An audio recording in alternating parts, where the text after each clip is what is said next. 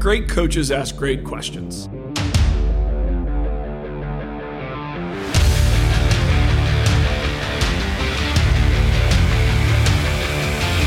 best days at work are the days when the light bulb goes on for somebody else.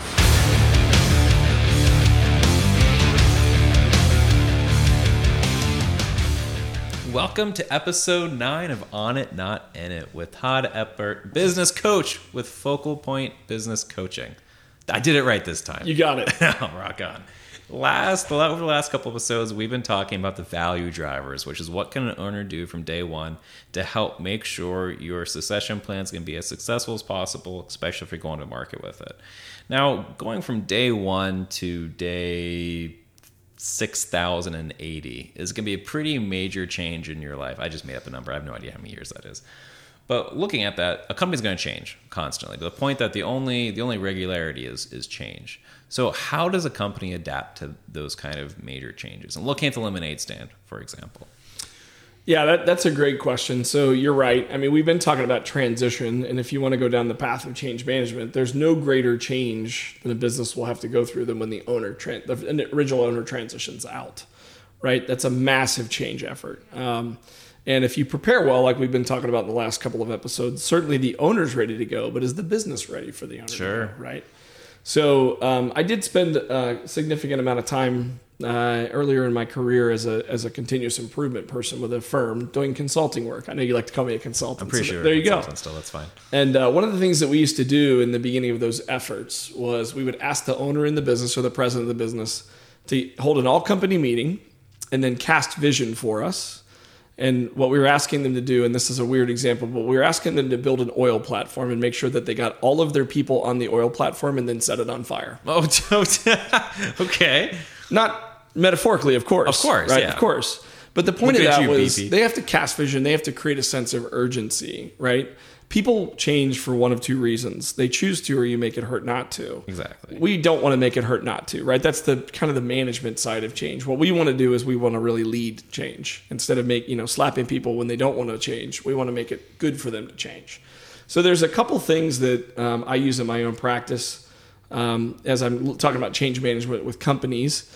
One is called Gleicher's formula. It's a very old formula, and it's a very simple formula. Basically, everybody resists change. Mm-hmm. So if you put that on one side of the mathematical equation with a less than symbol, so resistance has to be less than something, mm-hmm. and then a 3 times multiple. So the first thing is vision. You have to do a great job of casting. Where are we trying to go? What's the purpose of this vision, and why are we doing it?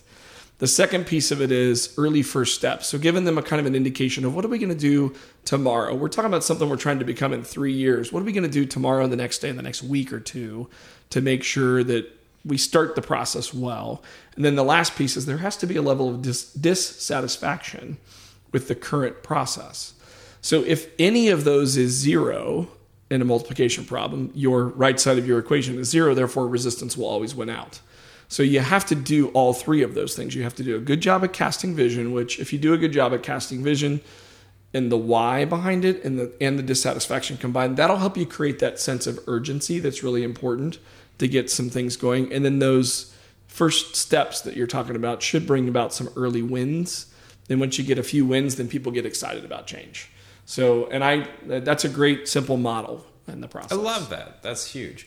And I think looking at any firm that's going through change, they're going to be looking at a model like that. Then how do you build that reluctance, and how do you get your rest of your team to go through that? And as you said a second ago, the biggest change that most firms are going to have is that generation 1 to generation 2 ownership. If that's in the same family, if that's a buyout, if that's all the different strategies we've already talked about with succession planning, it's going to be a major change. So how do you help firms navigate through that change?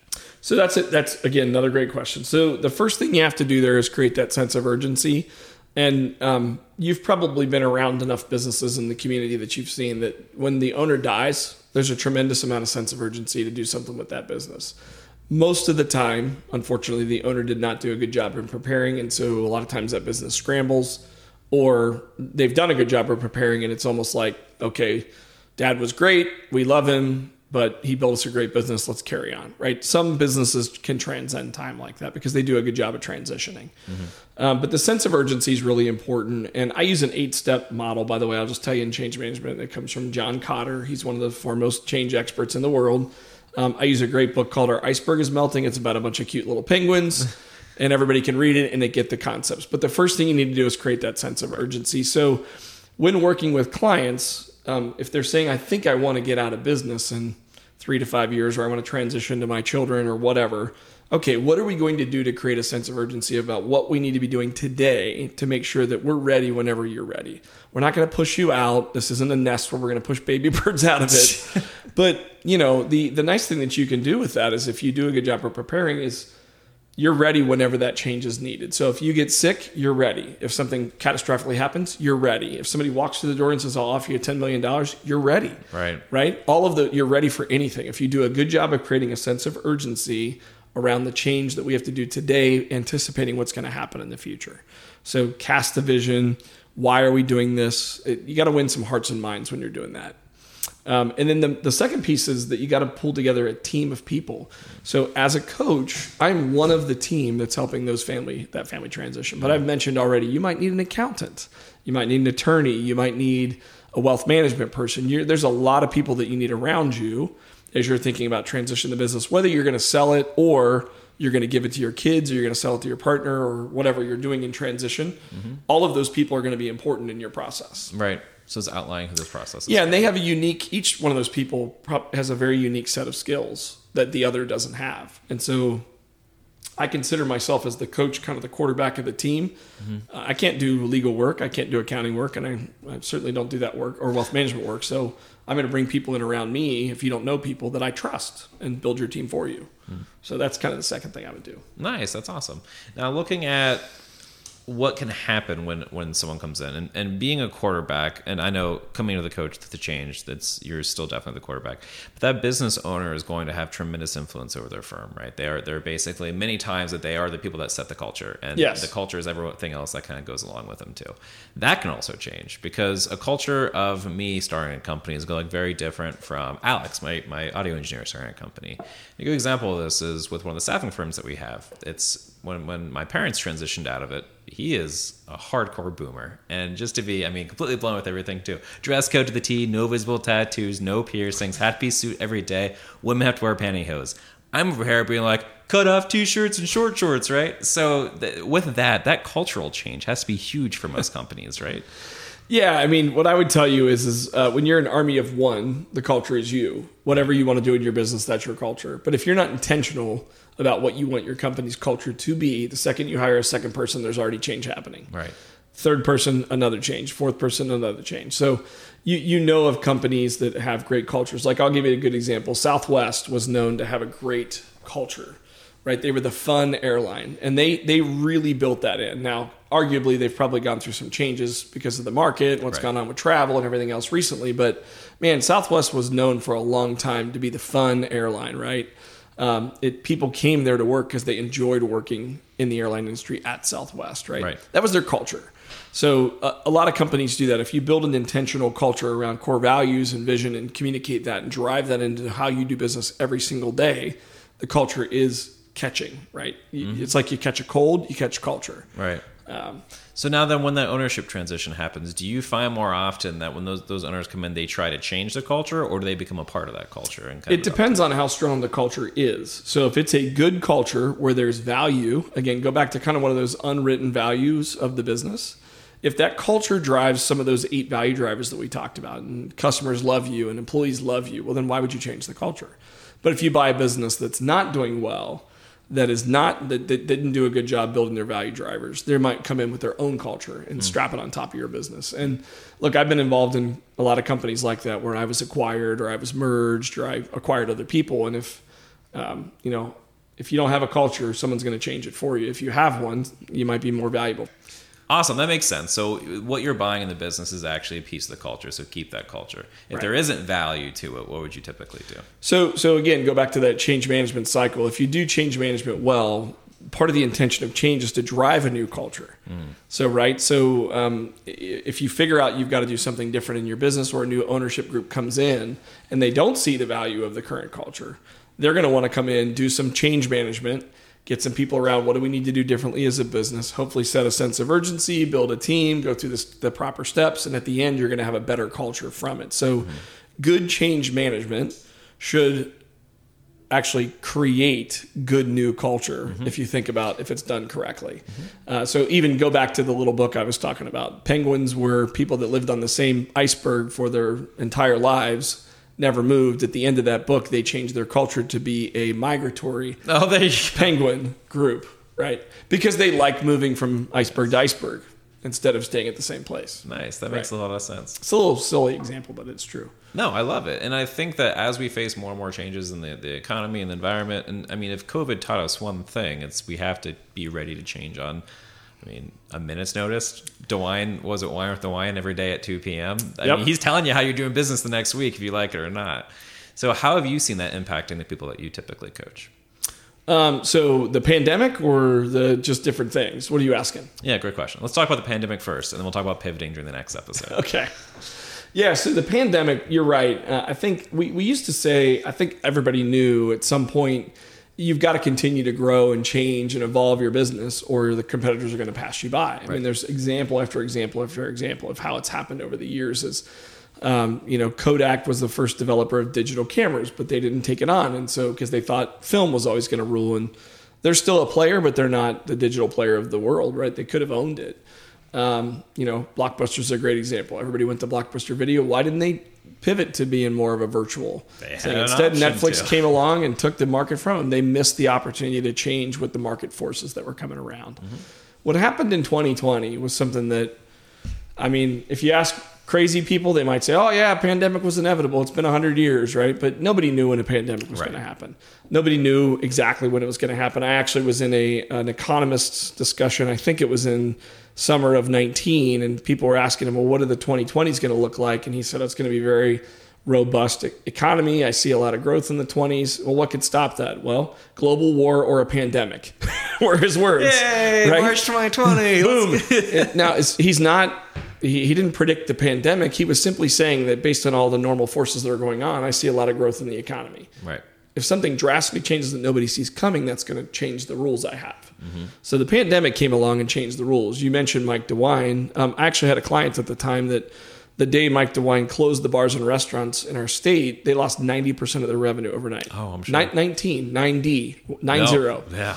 Right? And they had made some good decisions. I might have talked about these guys in the past, but they made some good decisions. They started canning before that happened. They had bought their own canning line, and they were able to pivot their business to be more of a container company rather than a keg in the bar room company, cool. right? Yeah. So they were distributing more. People could come in and buy beer from their coolers, or they could go to the stores and drop it off, right? Instead of having to have somebody come into the tap room, which got closed by Mike DeWine, to have their beer. So that's a good example of someone that was... they made a good decision that I'm not sure they were just making the right decision at the time when they were making decisions, and it worked out to probably be the best decision they could have ever made. Nice. Rather than expanding or putting another location in or something like that, right? But that happened to a lot of companies, right? A lot of companies had to, some people took off, right? I read an article just the other day about how the alcohol companies had shifted to make hand sanitizer. Oh, yeah. Yeah, and they're making all this hand sanitizer because nobody could keep up. And now the FDA is going back to them and saying, you're using too much of they used the wrong, from like 2020, they're going back to old samples and they're finding these people. And they're like, man, I was trying to help the world out by making hand sanitizer. And you're coming at me with some some regulation that... I was just trying to make hand sanitizer to get people clean, right? Yep. So, some people pivoted and they did what they had to do to survive, like my example. Other people pivoted and they created a whole different business model. Think about the example of like the Netflix versus Blockbuster. There's a lot of people that did that. Maybe if you think about it today, a lot of restaurants that never offered carryout still offer carryout today, right? Not, used to be... Well, Uber was probably going to push us there anyways. Right. Over time, DoorDash and Uber was going to become if you want to get to-go food, we'll get it from anywhere you want. We'll go to Ramsey's, we'll go to McDonald's, we'll go wherever you want to go, right? But now everybody has carryout because of the pandemic. I actually think, and I'm not a prophet, I'm not trying to predict what's going to happen. Oh, I'm excited for this. I see workplaces shrinking, and I see more on-the-go businesses coming about, which is kind of interesting. Or even kitchen takeovers in the ghost restaurants. Yeah. I mean, you look at every single major chain right now has their own non-branded chicken nugget, whatever business model to do the same thing to capitalize on that. Yep. Makes a lot of sense. That's right. So next episode, I want to spend the entire time talking about pivots and how a company pivots. But before we get then, when do you know when is the time to change? I mean, obviously, 2020, you have to change. But there's been a lot of riding the walls for a lot of industries. And let's look at BlackBerry, who's one of my favorite examples for this. They were live or die by their keyboard. They said that touchscreens are never going to take over because nobody wants fingerprints on their phone, right? There was writing on the wall. So when, as a firm, outside of a transition, which you've already talked a lot about with succession planning, or a global pandemic, how do you decide when is the time to change? Man, Nick, if I knew the answer to that, I'd probably be the wealthiest person on the planet, right? I'd be buying the stock that's about to change and have the world changer, and I'd be selling the stock that was on the top before it crashed, right? Or I'd be telling people the secret sauce. But I think go back to some of the things that we were talking about before.